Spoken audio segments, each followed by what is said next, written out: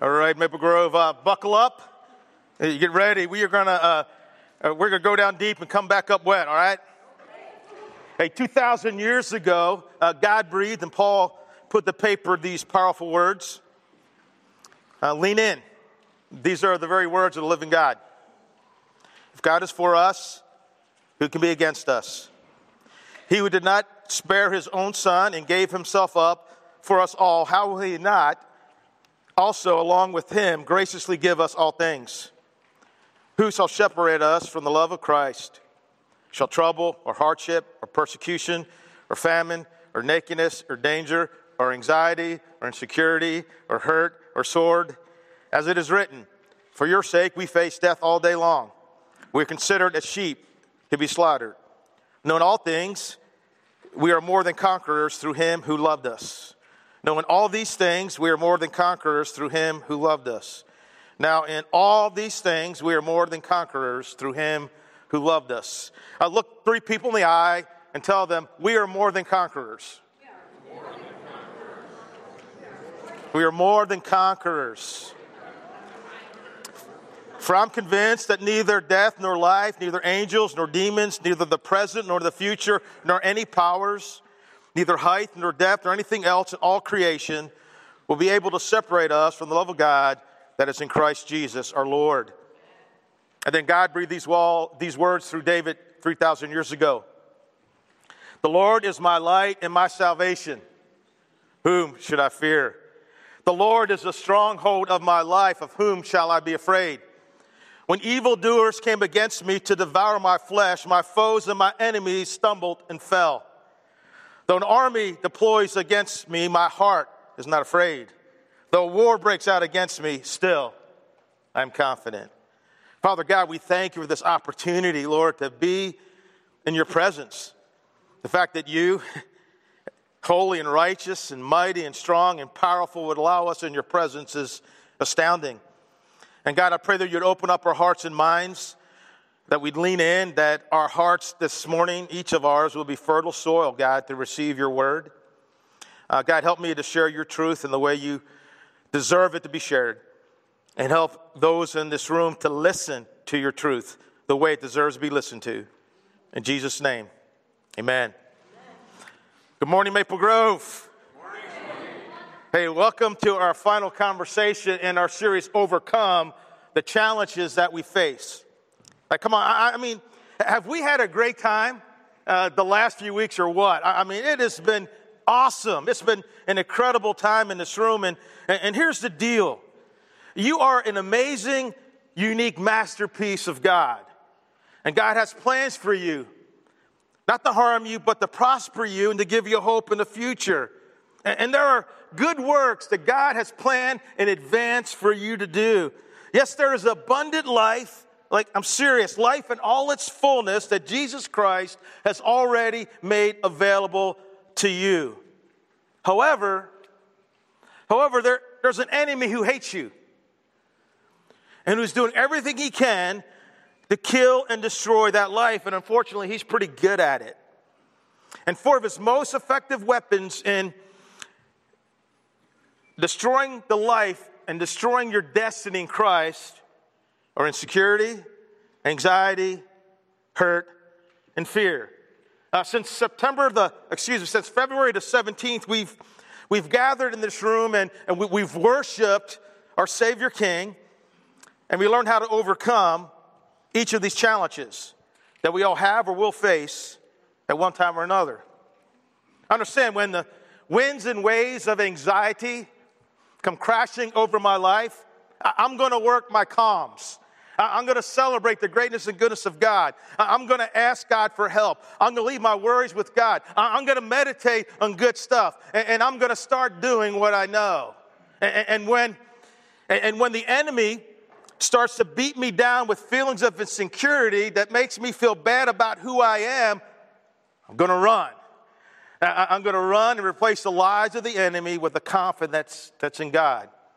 And when I feel the sting and pain of hurt because someone has abandoned me, betrayed me, wronged me, lied about me, and when those feelings of bitterness and anger and resentment and unforgiveness begin to take root, I'm going to overcome that by being brave, by being honest about my hurt, by releasing my right to get even, by asking God to help the person who hurt me, by valuing, basking in the persistent presence of God, and then expecting to walk in a new freedom and peace. That's where we've been. And this is good stuff. All the conversation on the line. This morning we're going to talk about overcoming fear in a conversation I'm calling Making Fear Your Friend. Fear. Got any? Fear is a powerful emotion. I mean, it can be a crippling emotion. And everyone has felt it at one time or another. When I say everyone, I mean everyone. Abraham, Jacob, Moses, Joshua, David, Jeremiah, Esther, Mary, Joseph, Peter, Paul, everyone. Raise your hand if you've ever battled with fear in your life. Okay? Turn to 3 people and tell them you're not alone. You're not alone. You're not alone.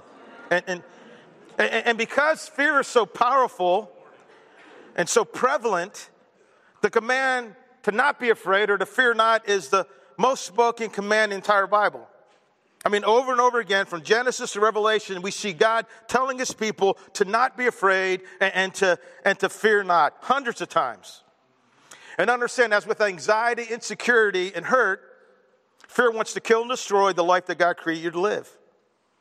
And so fear attacks you with things, with feelings like the fear of death, the fear of failure, the fear of defeat, the fear of rejection, the fear of being alone, the fear of being found out, the fear of messing up, the fear of looking silly, stupid, or inadequate, the fear of the opinions of other people, the fear that something might happen to you physically, relationally, emotionally, financially, the fear of not measuring up, the fear of not being up to the task before you. And then there's what I think is, the fear's most powerful and effective weapon. It's that unknown, unnamed, hard to nail down, but yet very real sense of dread and worry that often settles in and surrounds us. You know that dark and life-draining feeling of dread produced by fear's 2 favorite words? What if? What if I try and fail? What if I succeed? What if I get the promotion? What if I don't get the promotion? What if I can't have a child? What if I have a child and I'm a lousy parent? What if this new move is the wrong move? What if I don't get into the college I want to get into? What if I'm not good enough? What if I don't measure up? What if I stumble? What if I fall? What if they reject me? What if it doesn't ever get better? What if I can never turn things around? What if? What if? What if? And listen, fear is a big deal.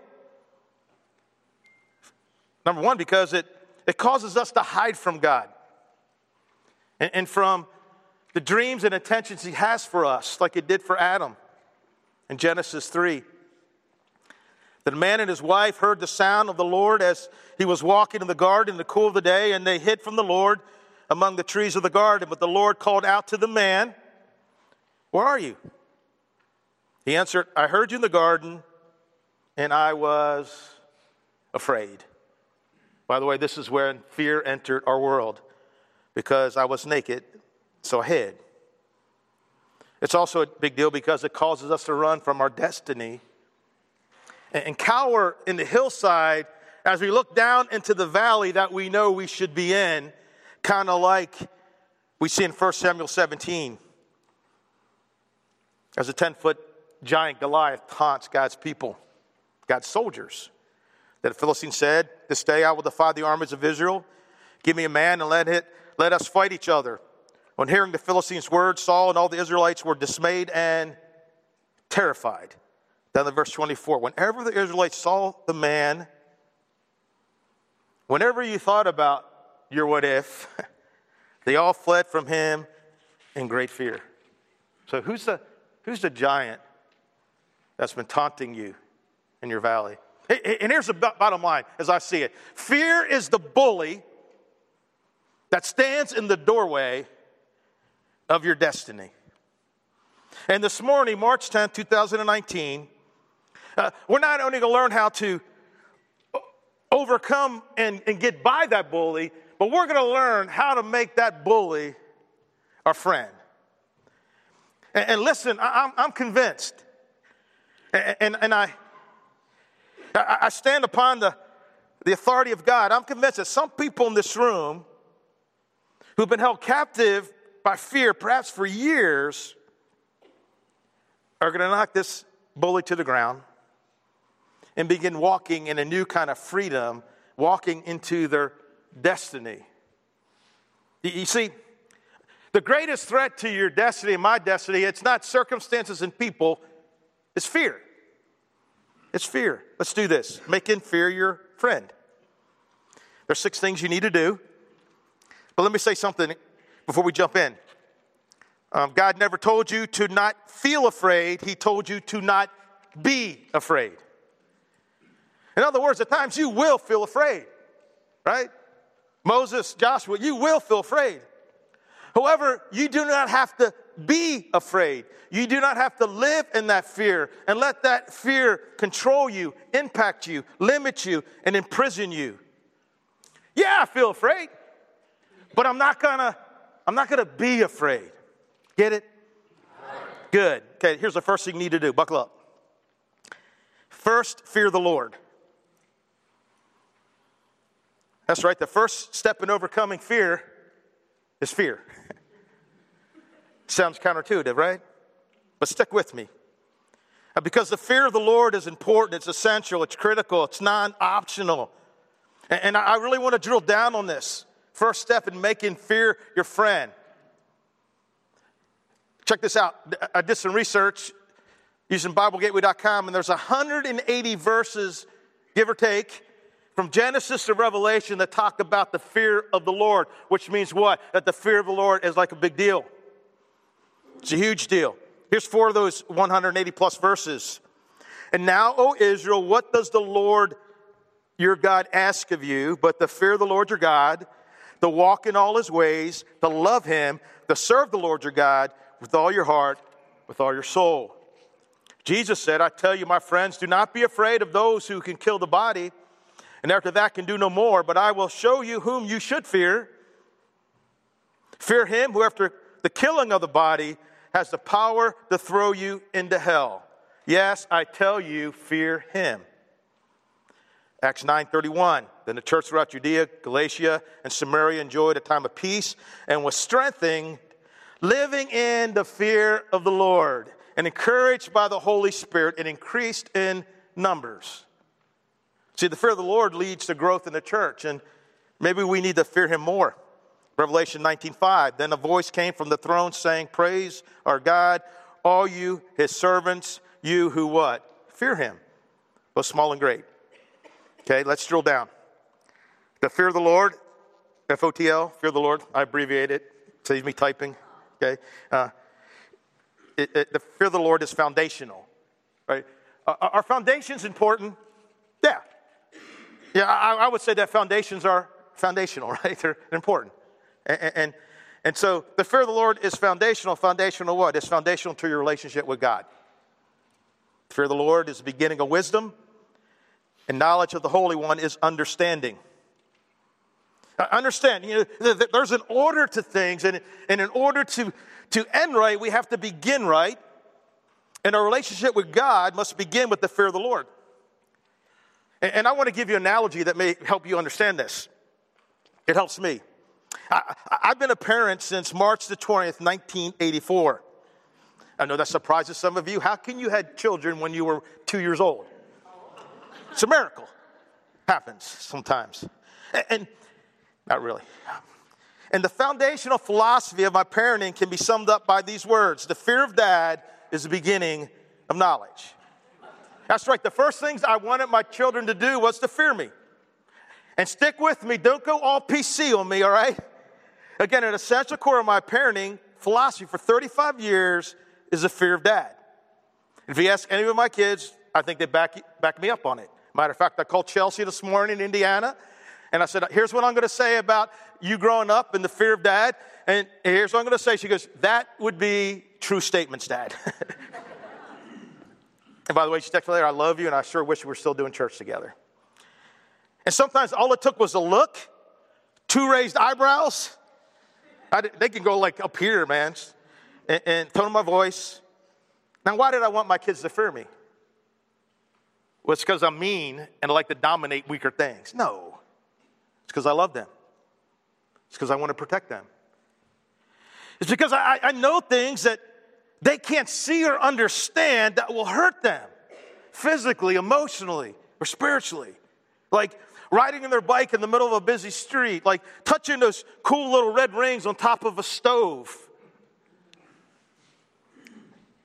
Dating someone who's trying to push them to cross sexual boundaries. Being dishonest. Not doing their best. Or being respectful, et cetera, et cetera. And because I can see they're about to head somewhere dangerous, I want, when I say, stop, don't touch that, don't go there, you're breaking up with him. You're not going to act that way. I don't want them to hesitate or to debate me.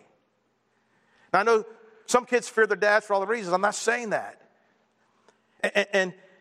And let me say this, the fear of dad is the beginning of the relationship. It's not the totality of it. And Chelsea backed me up on this too. Call her up. You see, there's love and support and concern and security and protection and friendship and encouragement. So here's the deal. If all there was fear, the relationship would be terrible. But if there was no fear, then my kids would have to experience some pain and stuff. They didn't need to have to experience that pain and stuff, right? I hope that makes sense. The fear of God is the beginning. It's foundational. Fear of God is a good idea, number one, because of who God is. Like, God is powerful. I think sometimes we forget that, and God goes, to whom will you compare me? God's like, who's my equal? He says, look up. You see all those stars? I put them there. Think about that. I mean, astronomers say that the universe is still expanding. I mean, those 4 words, let there be light, are still doing their thing. The furthest galaxy is 13 billion light years away. That's 13 billion times 6 trillion miles away. That's like far. Our God is more massive than our imagination. He has no equals. He has no rivals. He has no cracks, worries, fears, dilemmas, struggles, peers, or competition. He is God. He is sovereign. He's in control of everything. His will is being done. No one can contain him. No one can stop him. He is God. He is powerful, and he is worthy of our fear. Amen? Amen. It's also a good idea because it's not smart to mess with God. You read the Bible, it's not a good idea. I mean, you show me one person who messed with God, who bowed up at God, and it ended up well. No, there's not one. Next is a good idea because of the incredible benefits. I put these scripture references in your notes to look up. I don't have time to read them all. But listen, here are some of the benefits. Scripture says God pours out on those who fear him. He says the angel of the Lord encamps around them, protecting them. He says that they lack nothing. He says that his salvation is near them. He says that he pours out his love and compassion on those who fear him in abundance. It says that he gives his wisdom to how to live life to those who fear him. It says that he fulfills the desires of the heart of those who fear him. He protects those who fear him. He becomes a refuge and a fortress for those who fear him and for their children as well. He gives wealth and honor and life to those who fear him. He extends mercy to those who fear him. And he says that those who fear him, he calls them his child, his bride, and his friends. Fear the Lord is a life-freeing command. Here's the deal. There's a scripture in Luke. I read it earlier. Fear God, fear nothing else. Don't fear God. Fear everything else. Jesus said, I'll show you who to fear. You fear God. Now, if you think fearing God's a good idea, I hope you do. Something you should do. Well, here's how it's lived out. I put some scriptures. Again, I can't go into detail. But here's how you and I lived out. We demonstrate our fear of God by keeping and following his commands, by serving him, by changing your ways, by hating and turning away from evil, by giving God the best that you have. There are ways that Scripture says we fear God. Next, to make fear your friend, ride your what-ifs straight down to the bottom. What is your scariest what-if right now? Like what doubts, what chatter, what noise has threatened to take you down lately? Now, perhaps you've already been to the depths of your greatest fear. Maybe you lost a loved one, went through a divorce, or eventually folded in the fight against those creditors. And listen, if you've experienced those things, or your own version of those things, believe it or not, you have an advantage over those who haven't. You see, you've proven that in your darkest, most horrific, most excruciating moment, God was there giving you the strength to make it through. Amen? Now, I'm not saying that you should want to go through it again or that God did it just so that he could teach you a lesson, but nevertheless, on your way back up from the bottom, you came up with a gift. The knowledge that God's sustaining power is deeper than the most searing pain the enemy could throw your way. The knowledge that the sustaining power of God is deeper than the most excruciating pain that the enemy could ever throw your way. And here's what I'm trying to say. Instead of trying to avoid our what-ifs, to not think about our what-ifs, I'm saying let's dive headfirst into our what-ifs. Why? Because we know what we're going to find every single time, the faithfulness of our God. In his book, Crashing the Chatterbox, Stephen Furtick talks about going to a Christian counselor to talk to him about he had a friend who was wanting to commit suicide. He writes, he's talking to his counselor, hey, I got a friend who says he wants to kill himself and I don't know what to do. Well, what if, he asked. Excuse me? I'm confused. What if he killed himself? What would happen, he asked. I'd be devastated, right? It'd be one of the worst days of your life. Yes, the worst. I have no idea how to get through it. But you would. I would what? Get through it. You would get through it, wouldn't you? I guess I would. Somehow God will get me through it. He continues. As I heard myself saying those words, I felt something shift inside. I was still afraid, but not in the same way. My hope was no longer being choked out by fear. Instead, I was wrestling with fear, but holding on to a hope that was higher than the fear and finding a foundation that was stronger.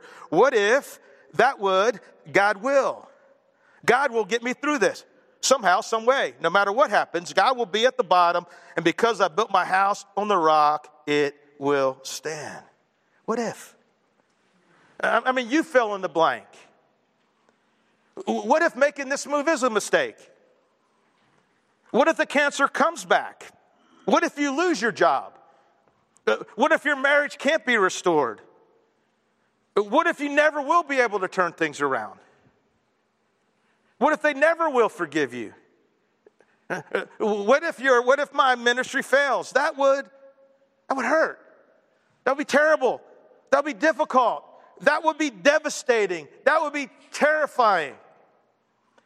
Now, the key is not to stay down too deep in that wood. It's like being in the bottom of the pool. You can hold your breath for a while, but eventually you're going to drown. See, the goal is to assess the fear, not obsess over the fear. Obsessing over the fear will suffocate you. And after you identified the fear and acknowledged, man, it would be hard and devastating, I don't know how I'd ever get through it, you need to breathe in the promise. And breathe it in deeply. Because even if the worst happens, God will. God will still be the cornerstone of your life.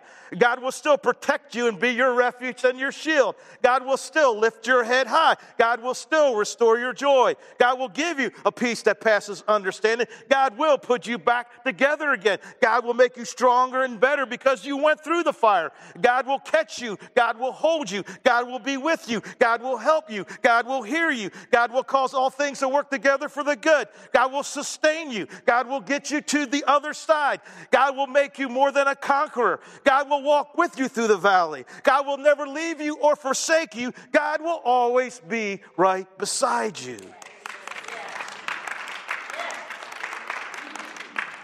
First, fear the Lord, and then you ride those what ifs straight down to the bottom. And next, increase your fear of missing out so that it is greater than your fear of messing up. Jesus told a story about a guy who was afraid of messing up. Matthew 25, a dude goes on a journey, a king, gets some guy, hey, here's some stuff, invest it, I'll be back to check up on you. He comes back and check up on one guy, and the guy says, you know what, I was afraid, so I hid what you gave me. And see, this guy didn't give him that money to hide, he wanted to invest. And rebukes the guy, calling him a wicked and lazy servant. Has the fear of messing up ever kept you from doing something that you know God wanted you to do? Like volunteering to teach that class in children's ministry, inviting that neighbor to church for Easter, going back to school, writing that book, reaching out and trying to help that person, start tithing on your income, having that difficult conversation, sharing your faith with someone who needs Jesus, trying one more time to make your marriage work, leading that team, leaving the sidelines and being a serious player at church. I like to see those things happen. What if I mess up? What if I fall? What if I fall short? Listen, you and I will miss every shot we don't take. Every shot we don't take, we're going to miss. And listen, you think Moses was afraid to go back to Egypt? You think Joshua was afraid? You think they felt afraid? You think David felt afraid to walk in the valley? You think Esther felt afraid? But guess what? Their fear of missing out on being used by God was greater than their fear of messing up. So David stepped into the valley, Moses went back to Egypt, and Esther walked down that hallway. You think they were glad they took the shot? And here's what I'm trying to say. When we are controlled by the fear of messing up, there's a good chance that we'll miss out on something that God has for us. And we'll just stay, I'm just too afraid. I'm not even going to try because I could mess up. And we're going to miss out on something. How do I know? Because of all the good things that God brought into my life, the times that I pushed through fear, when I was afraid to do something. And you know, two examples you guys get to see every time you come to church. You know, when I was an older guy, when I was 43, and God called me to adopt a little girl from China. I had no money. I was afraid. When He called us to adopt again, and I had no money, I was afraid. But I pushed through that fear. And I got to tell you, I wouldn't trade Mei Lee and Jintal for all the money in the stinking world, right? And man, you know what? If I'm too old to be a dad. We're going financial ruin. I don't know what to do. We're too old. If I'd have let my fear of messing stop me, I'd have missed out. I just got to ask us, how many God-given dreams have you and I left unrealized because fear placed us in a prison that we could not escape from? I mean, this didn't happen because we're so afraid of messing up. And so if you want to make fear your friend, you increase your fear. I don't want to miss out on what God's doing. I'm afraid, but man, I don't want to miss out. I want to be a part of what's happening. Amen? Increase your fear of missing out so it's greater than your fear of messing up. Now, these last three things you got to do to make fear your friend. And I get fear. Believe me when I tell you. Just like I get insecurity and hurt and anxiety. Like I messed up. Fear has held me back in my life. Fear has stopped me from doing things that maybe I should have done. Yeah, there's sometimes I got great things. There's sometimes I wussed out and I missed out. Okay, and so here are these last three, and they come from a story in 2 Kings chapter 6. And what is going on is Israel's divided into two kingdoms. You got North Israel, South you got Judah, and the king of Aram is wanting to capture the king of Israel. So he sets up these ambushes to try to capture him. But every time that he sets an ambush, Elisha, the prophet, tells the king of Israel, hey, don't go there. There's an ambush, and you don't want to run into that. Okay? And so then what happens is, well, let's pick up the reading from there. The king of Aram became very upset over this. He called the officers together and demanded, which of you is a traitor? I got a leak in my administration, go figure. Who's been informing the king of Israel of my plans? It's not us, my lord, the king. One of the officers replied, Elisha, the prophet of Israel, tells the king of Israel, even the words you speak and the privacy of your bedroom. Go and find out where he is, so I can send troops to seize him. The report came back, Elisha is in Dothan. So one night, the king of Aram sent a great army with many chariots and horses around the city. When a servant of the men of God, Elijah's servant, got up early the next morning and went outside, there were troops and horses and chariots everywhere. Oh, sir, what will we do now? The young man cried out to Elisha. You ever been there? Like one morning, you went to bed, everything was fine. And yet you wake up and find out that your life and your city is surrounded by the enemy. You didn't see it coming. But all of a sudden you're trapped, you feel afraid, you don't know what to do. And sometimes the enemy that surrounds us, it's a health problem of our own or a loved one. Sometimes it's a financial problem or a relational problem. Or the fear of rejection or failure. But whatever it is, the bottom line is you're afraid and you don't know what to do. Don't be afraid, Elisha told him. For there are more on our side than on theirs. And Elijah prayed, oh, Lord, open his eyes and let him see. The Lord opened the young man's eyes, and when he looked up, he saw that the hillside around Elisha was filled with horses and chariots of fire. So here's what you need to do. The E, evaluate your fear. To see whether what you're feeling, is it a warning from God or is it a threat from the enemy, right? God warns us when we're about to do something dumb or stupid, right? And we got to learn to discern, hey, is what I'm feeling right now, is it because I'm about to do something stupid or wrong, and that's why I'm feeling this, and God's warning me? Or is it a threat from the enemy designed to limit me, impact me, control me, imprison me? And here's these simple tests, and everything's on the line if you want to see it later. Number one, a warning from God is rooted in truth. A threat from the enemy is embedded with lies. So what you're feeling, does it square with Scripture, okay?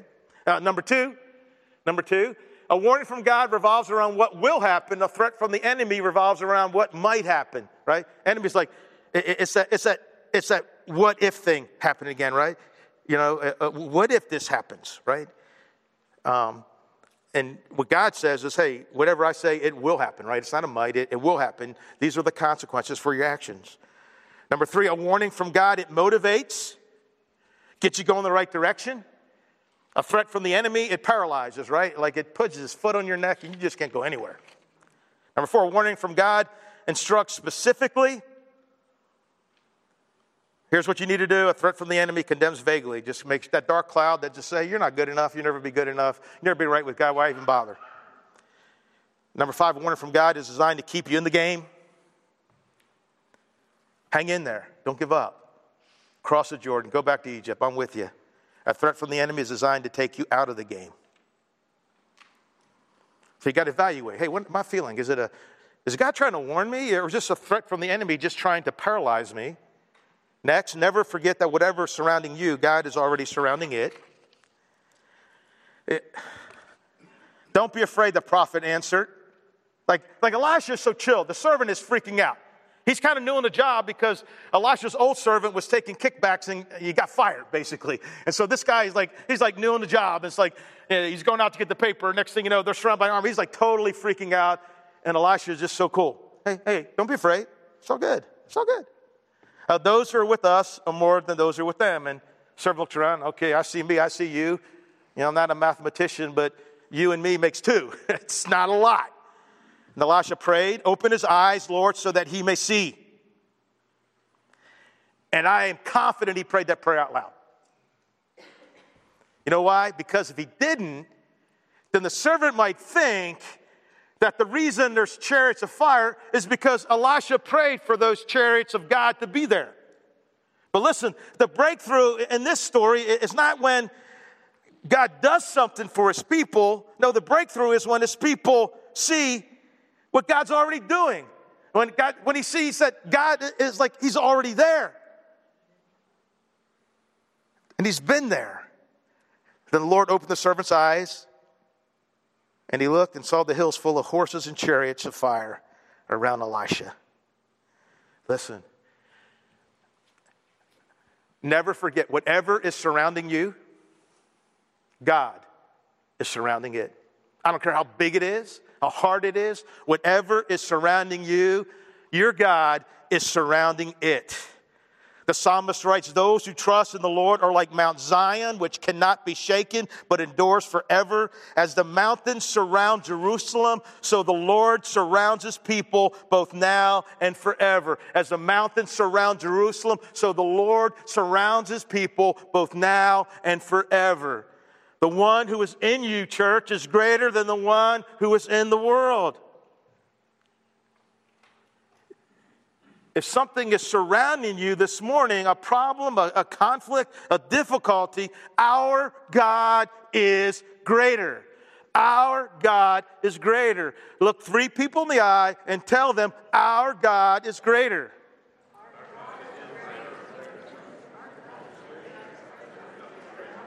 Our God is greater. Listen. We don't have to fear what we face when we know who we are trusting in. We don't have to fear what we face when we know who we are trusting in. Don't let your hearts be troubled. Trust in God. Trust also in me. In this Hebrews passage. And in your notes, like either I print the scripture out, I have the reference in there for you every week. All right? Because go home, read God's word. It's much better than mine. Okay, this is a killer verse right here. Hebrews 12, 5 and 6. And some of you, I think God brought you here just to hear this from him. God has said, I will never fail you. Other people might. Maybe they have. I will never fail you. I will never abandon you. Other people have. Maybe they are right now. So we can say with confidence, the Lord is my helper, so I will have no fear. What can mere people do to me? The Lord is my helper, so I will have no fear. The Lord is my helper, so I will have no fear. Amen. First, fear the Lord. Ride your what ifs to the bottom. Increase your fear of missing out, so it's greater than your fear of messing up. Evaluate your fears. Is that from God or is it a threat from the enemy? Never forget that whatever is surrounding you, God is surrounding it. And finally, drive fear out of your life. See,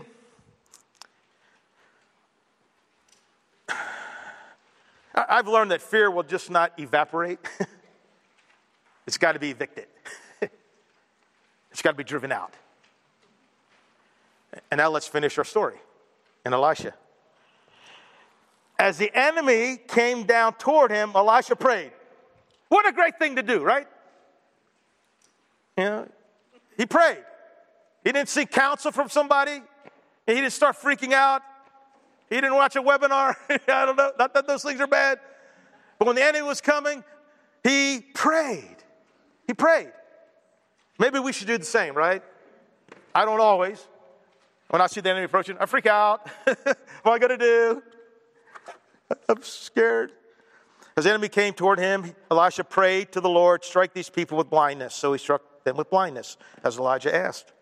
Elijah told them, this is not the road. He's being a little deceptive here. This is not the road. This is not the city. Follow me and I will lead you to the man.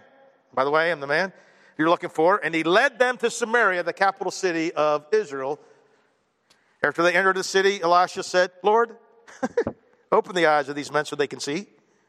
The Lord opened their eyes and they stood there and they're inside of Samaria. Like, okay, now we're inside enemy territory. When the king of Israel saw them, he asked, shall I kill them, Father? Shall I kill them? I'd like to kill them. Would you let me kill them? Please let me kill them. Please let me kill them. Do not kill them. Would you kill men you've captured with your own sword or bow? Set food and water before them so that they may eat and drink and then go back to their master. So he prepared a great feast for them, and after they had finished eating and drinking, he sent them away, and they returned to the master. So the bands from Aram stopped raiding Israel's territory. So Elisha, he drove them out. He drove them out of town. He drove them out of a place where they could hurt him. He drove them out of a place where they could hold him captive. See, we don't get rid of fear by wishing it would just go away, but by following Christ and driving it out of our lives. And listen, I'm here to tell someone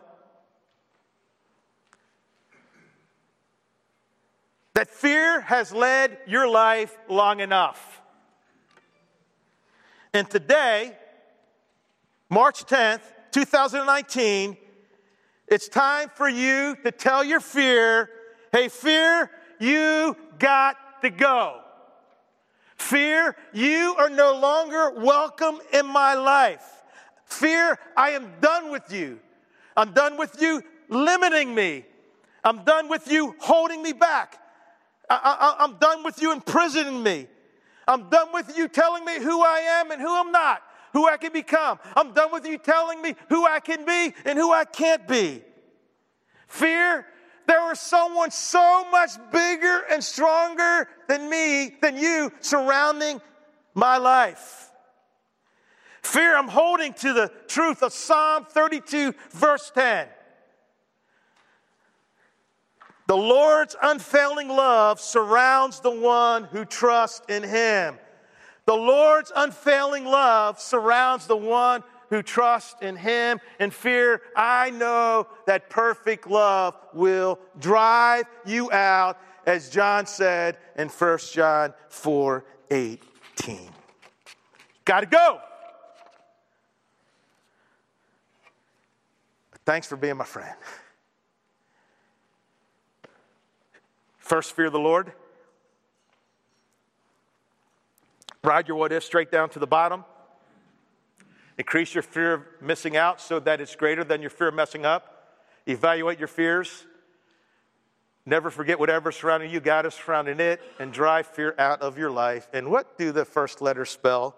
Friend. Friend. You know, and I did these acrostics for me. From calms to run to brave to friend. Because I got to tell you, insecurity, anxiety, and hurt and fear have been like sometimes my 4 sneaking horsemen that have held me back. And I needed something to remember them by. And so, you know, fear really can be your friend. If it drives you to fear the Lord, right? If it drives you to ride your what ifs to the bottom, if it leads you to say, well, hey, I'm not going to miss out on something that God has for me. If it helps you to, hey, I'm going to evaluate this. Is this from God or not from God? If it reminds you, hey, it doesn't matter whatever comes my way, because whatever is surrounding me, God is surrounding it. Yeah. Fear, I think you really are my friend. If it leads to that. Amen?